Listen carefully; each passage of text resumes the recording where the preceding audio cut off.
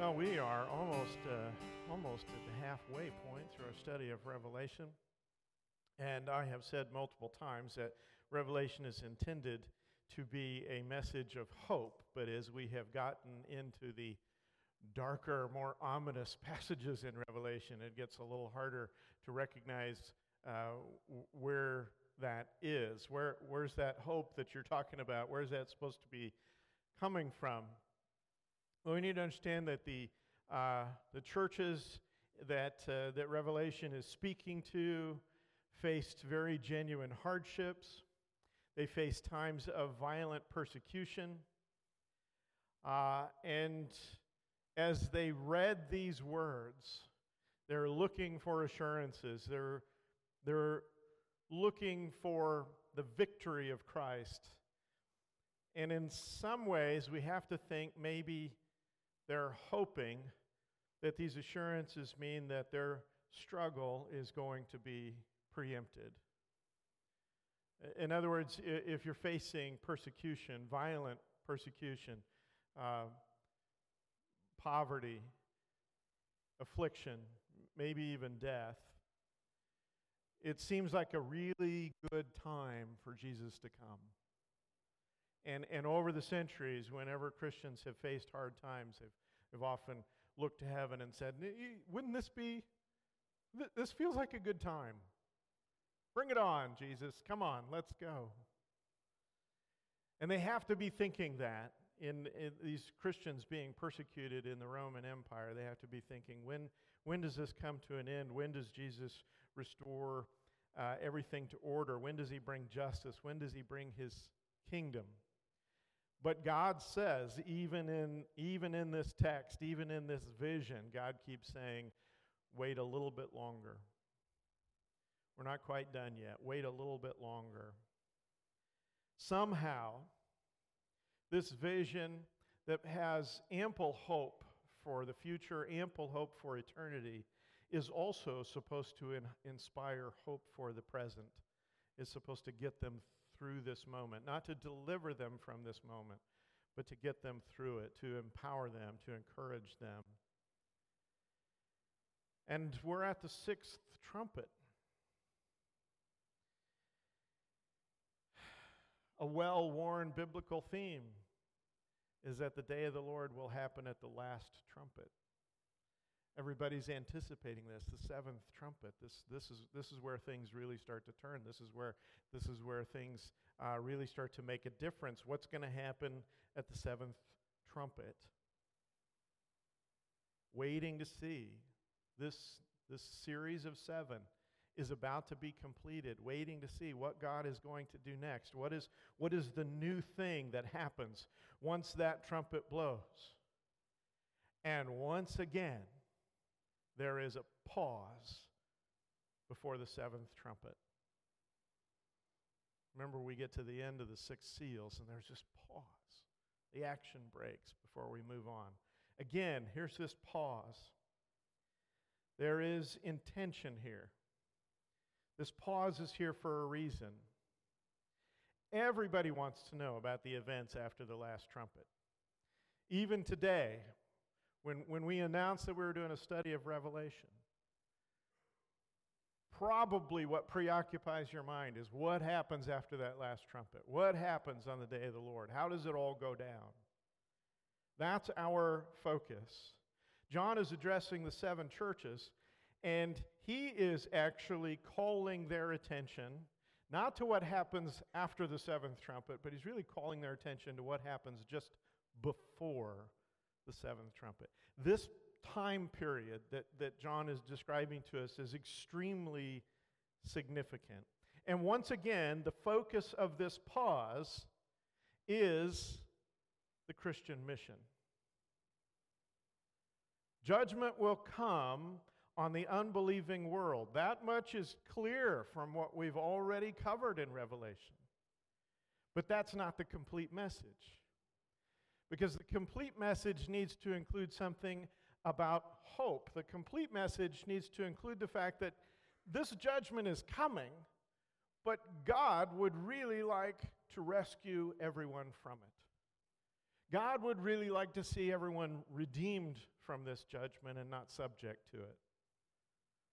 God wants all humanity to come to repentance, to be saved. And we saw at the end of our lesson last week that this series of trumpets is really all about repentance. It's all about trying to invoke that repentance. And so what happens? You watch the natural world descend into chaos because God loosens his grip on it. You watch geopolitical struggles descend into chaos because God loosens his grip. All the while demonstrating that he's really the one in control. He's really the sovereign one. Why does he do this? Why does he allow us to experience these consequences? Because he's trying to invoke this repentance. But we also saw from our study last week that in this scenario, in this end times piece of time, that repentance doesn't come. People witness all of this. They witness this chaos. They witness the sovereignty of God, and they still refuse to repent. So what's the point? What's the point of going through all these motions? What's the point of all of this happening? Well, this is a prophecy, right? We're looking forward to a time when basically witnessing the power of God, humanity, at the end of the story, will still reject God, will still choose their idols, will still choose their empires, will still choose their sin over God, even after seeing that God is in control of everything. In other words, there's a point in time when all of this goes down and nobody learns anything. And why are we told about it? We're told about the biggest mistake that some future generation of humanity is going to make. At least we hope it's a future generation and not our generation that makes that mistake. We're told about this future mistake so that we don't make it. So that we recognize the sovereignty of God, so that we come to repentance, because this is really what this whole scenario, this whole narrative in the middle of Revelation is about. In this vein, John's vision really turns very much back to the present. Turns back to what's happening right now, what's going on with these churches, what needs to be happening in this time. And I want to point out there's a subtle shift here. John's perspective shifts from heaven to earth. I mean, it'd be easy to miss, but everything that's been happening up to this point has been happening kind of in the throne room of God, right? And the heavenly temple. But now all of a sudden, John begins to relate things as if he's now standing on earth, and he's no longer watching what's happening in heaven as it affects the earth, but he's on the earth watching how heaven is affecting things around him. That's significant. That's important. Because as we reach the genuine last days prophecy, John shifts into this different perspective. What is the significance of that? Well, Christian people, for a very long time, have been concerned about getting into heaven. The surprising truth is that the final images of Revelation will be about heaven coming to earth. Heaven coming to humanity. Understanding that, let's read the first couple of verses of chapter 10. Then I saw another mighty angel coming down from heaven. He was robed in a cloud with a rainbow above his head. His face was like the sun, and his legs were like fiery pillars. He was holding a little scroll, which lay open in his hand. He planted his right foot on the sea and his left foot on the land. In other words, this message, this part of the vision, this is all coming with divine authority. The description here is very similar to the earlier description of Jesus. It leaves some details out. Some interpreters believe that this is a picture of Jesus. The text never exactly says that. But what we can know about this is this angel is arriving on earth with the authority of heaven, with the authority of the divine. Plants one sea on the earth, or 1 foot on the earth and one foot in the sea to demonstrate authority over all of it. He has a little scroll open in his hand. This is the same scroll that we've been talking about. Again, the text is not clear. It doesn't exactly say that, but it is clearly related. This scroll still represents the same thing, which is God's will and purpose for creation and for humanity. And then verse 3 and 4, and he gave a loud shout, like the roar of a lion. When he shouted, the voices of the 7 thunders spoke, and when the 7 thunders spoke, I was about to write. But I heard a voice from heaven say, seal up what the 7 thunders have said, and do not write it down. Okay, we have multiple series of 7, right? We've had 7 seals. We're working on 7 trumpets. Later on, there'll be 7 bowls. And here's this little reference to the 7 thunders, these thunderous voices that speak. And John is just about to write down what they have to say because he's recording all of this for posterity, right? And a voice from heaven says, nope, don't write that down. Seal that up. The significance here is that the 7 thunders remain unrevealed. And it kind of echoes what happens in Daniel, a similar passage in Daniel, where Daniel is instructed, no, you roll this scroll up. You've written these things out, these prophetic things. I want you to roll this up and seal it because it's not time yet for that. It's not time for that revelation. The inclusion of this mention right here of the 7 thunders is an indication that some things about this narrative, about this end times revelation narrative, remain hidden, withheld, unrevealed. So the intent of Revelation, despite how a lot of Revelation enthusiasts talk about it, is not necessarily to give us an exact, detailed play-by-play of end times. Because a lot of the timing and a lot of the details are still withheld from us. And so we can read the signs, but we have to understand we don't have all the data. And we don't need it. Because that's not the point that heaven is trying to make. Verses 5 through 7, then the angel I had seen standing on the sea and on the land raised his right hand to heaven, and he swore by him who lives forever and ever, who created the heavens and all that is in the heaven and the earth and all that is in it, and the sea and all that is in it, and said, there will be no more delay. But in the days when the 7th angel is about to sound his trumpet, the mystery of God will be accomplished, just as he announced to his servants, the prophets. Now, think about this from the perspective of the 7 churches. You're reading this, you've already been told that whatever persecution you're facing now is about to get worse. And the angel in the narrative, the angel in the vision says, there will be no more delay. This is exactly the message that you're hoping for. There will be no more delay. But he also says it's not happening yet.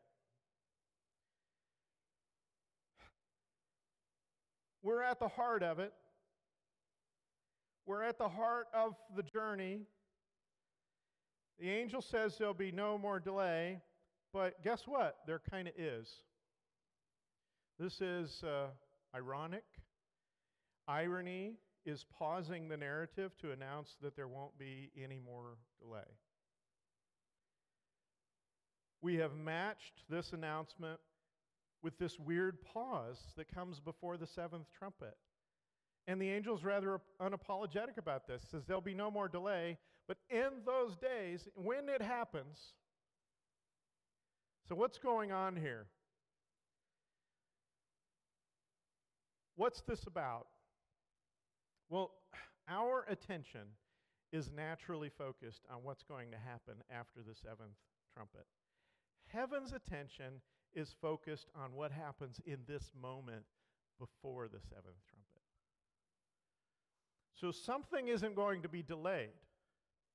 It's not the seventh trumpet. There's something else that has to happen right now. Before the seventh trumpet, crucial events are meant to transpire. We're at the heart of John's revelation. And he sends this message to the seven churches. He sends this message indirectly to all the churches and right on down through the ages to you and I. And the message is something like this. As the church awaits Christ, Christ awaits the church.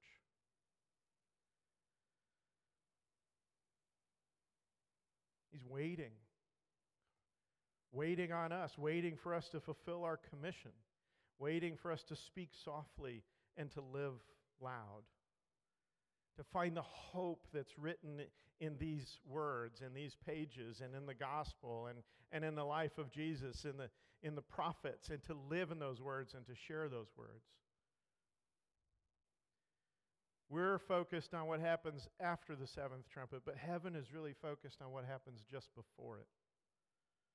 For heaven, this is the climax of the story. Verse 8, then the voice of the Lord that I had heard from heaven spoke to me once more, "Go, take the scroll that lies open in the hand of the angel who is standing on the sea and on the land." So I went to the angel and asked him to give me the little scroll. He said to me, "Take it and eat it. It will turn your stomach sour, but in your mouth it will be as sweet as honey." I took the little scroll from the angel's hand and ate it. It tasted as sweet as honey in my mouth, but when I had eaten it, my stomach turned sour. Then I was told, "You must prophesy again about many peoples, nations, languages, and kings." The little scroll is John's commission as a prophet. And the imagery here is borrowed and expanded on from Ezekiel, who has a very similar calling as a prophet, where he's offered this little scroll and he's told to eat it, and told it would be sweet in his mouth. And the idea here is that what we're trying to do is trying to make God's word a part of you. I want you to ingest it.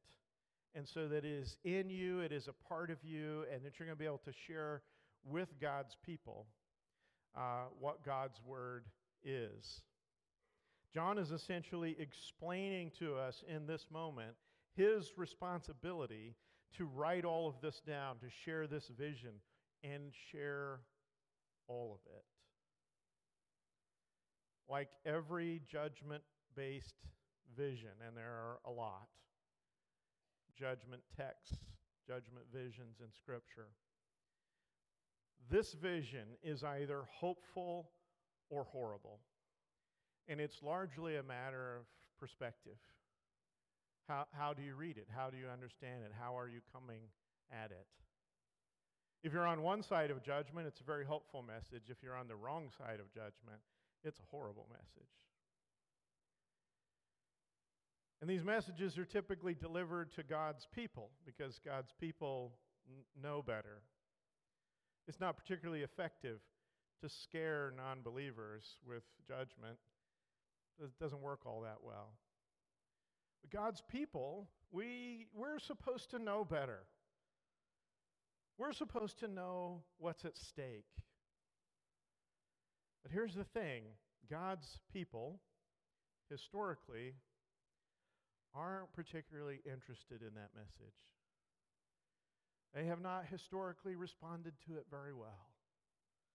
Jesus said of his own people, you're the ones who kill your prophets. I send them to you with a message, and you shoot them down. You take them out. Here's this passage from Ezekiel. Remember, Ezekiel had the same kind of commission, this whole idea of taking this scroll and eating it, and that's your commission as a prophet. Ezekiel has the same commission. And here's what the messenger says to Ezekiel. This is a little bit scary. This is from Ezekiel chapter 3. God says through his messenger, when I say to the wicked person, you will surely die, and you don't warn them or speak out to dissuade them from their evil ways in order to save their life, that wicked person will die for their sin, and I will hold you accountable for their blood. But if you do warn the wicked person and they do not turn from their wickedness or from their evil ways, they'll die for their sin, but you will have saved yourself. Folks, the burden of the prophet is exceptional.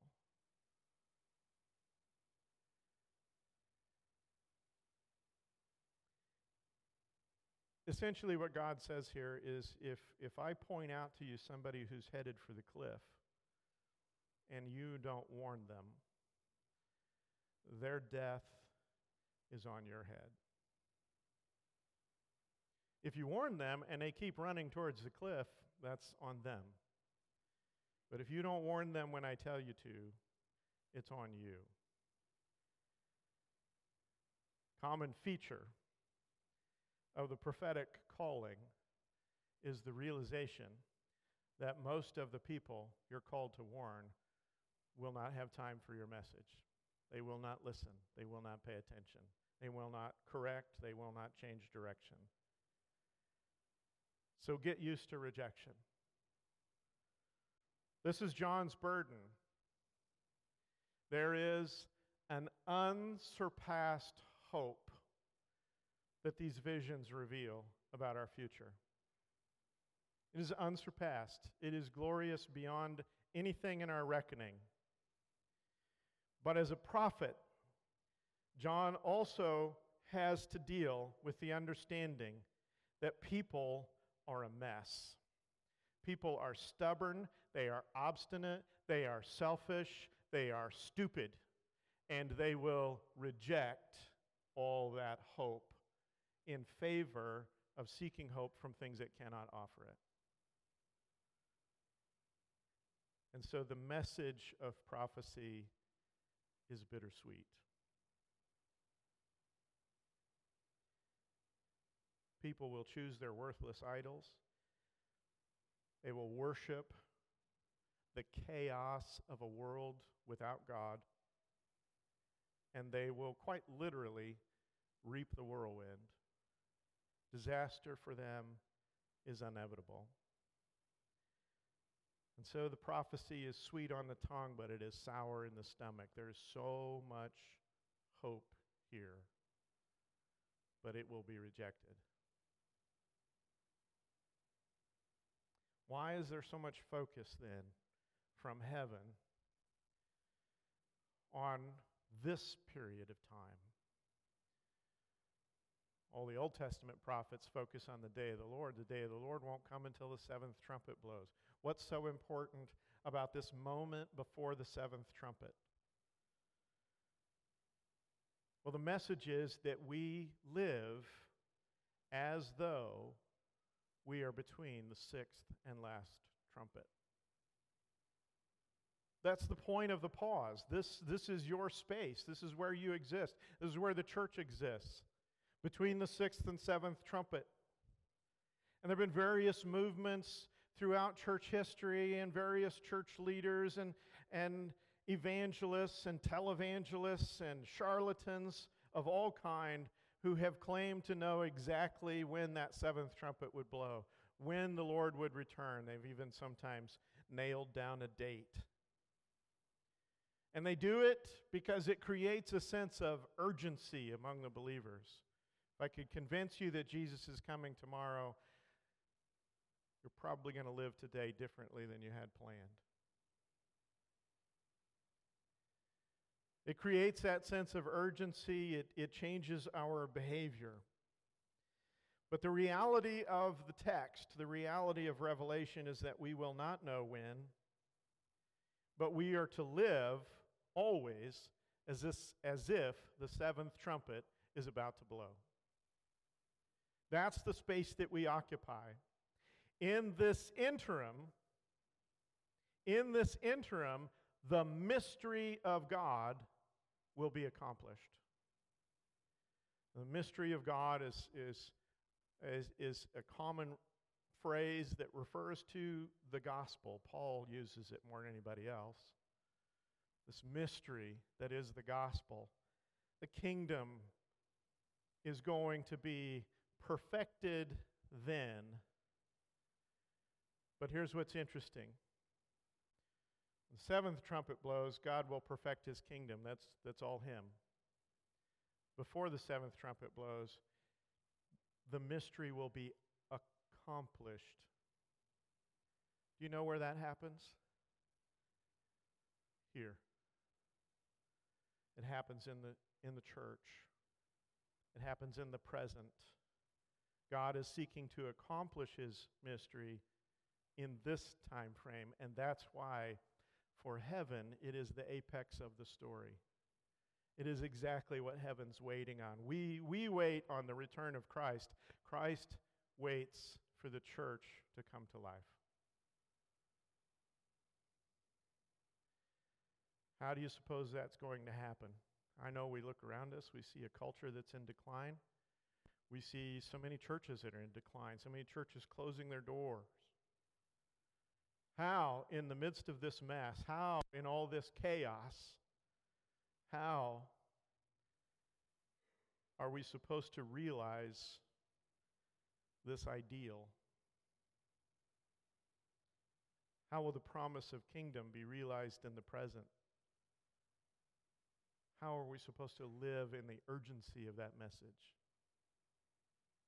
Well, I think this is what Revelation has been talking to us about all along. Number one, it happens by the grace and power of God.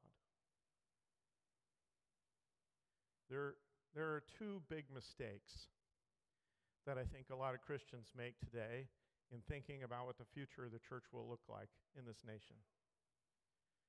The first mistake comes from the big churches. Big churches that have become enamored of their own resources, of their own budgets and buildings and staffing and programs and bells and whistles, and we start to think, we could do this. We could make all this happen.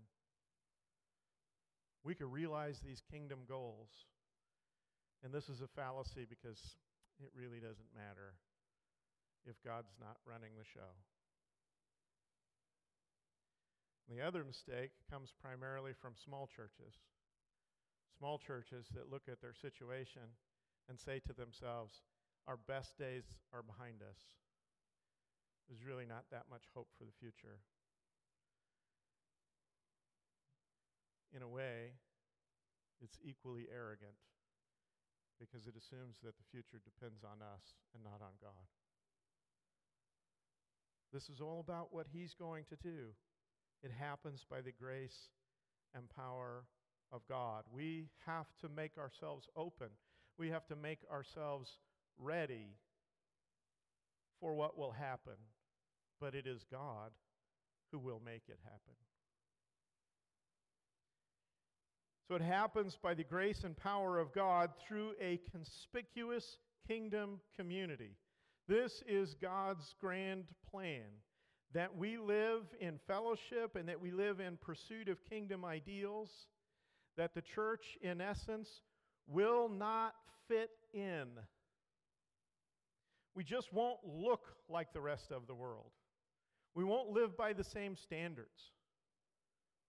We'll exist outside of that, within it but not a part of it. The church will be a radical counterculture, and people will recognize that there's something different happening there. A conspicuous kingdom community of disciples prepared to suffer for their faith. Now, you can't get through Revelation without this message. Disciples are supposed to be prepared to suffer for their faith. There is a reason that trial and persecution have a counterintuitive effect on the church. Because trial and persecution are a natural filtration system. They filter out who's really ready to follow Jesus from who's not. And we have some in the church today who have come to the bizarre conclusion that grace basically means faith won't cost me anything. And there are some in the church today who believe in the truth of Jesus' words that the kingdom is so precious that it doesn't matter what it costs me. And folks, if our version of suffering for Christ is getting out of bed before 9 a.m. on Sunday morning, that's sad. That is sorry. I would not want to compare our record of trial to the record of these Christians who first read these words.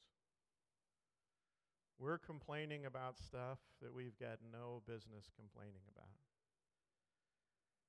Are we going to tell the martyrs how tired we are?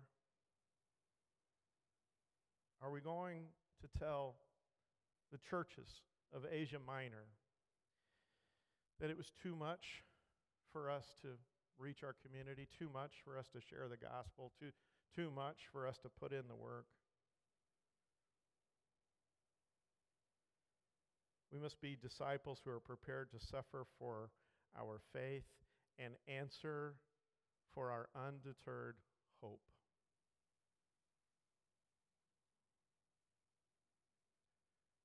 I know that we have cultivated an assumption in the church that what we need to do is we need to have really effective evangelists who make sure people know the difference, or what side of judgment you're going to be on, and get those people to make a decision, make a commitment in that moment, make their decision, be saved.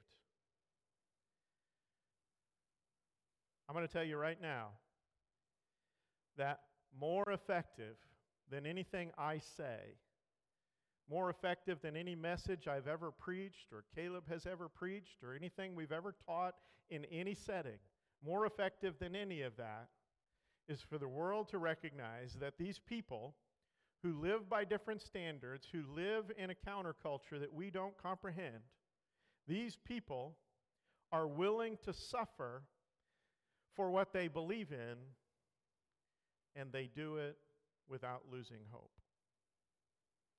That's what drove the growth of the early church, is that in these times of persecution, in these times of ugliness, in these times of what we would think of as times of despair, the church thrived because the Christians, the disciples, were hopeful in spite of all that they were enduring. And that sends a message to the world, sends a message to our community that cannot be silenced. It's a louder message than any of my sermons. In other words, collectively, as a fellowship, when we collectively together live for Jesus, willing to do whatever it takes to serve Him, that's when the message begins to permeate the culture. That's the message they can't ignore anymore. That's the truth that they can't deny anymore. Because the world around us is pursuing all kinds of hope that is nothing. It's nothing. And when you persecute that hope, guess what happens? It collapses. But the hope that we have in Christ is real. And when you oppress it,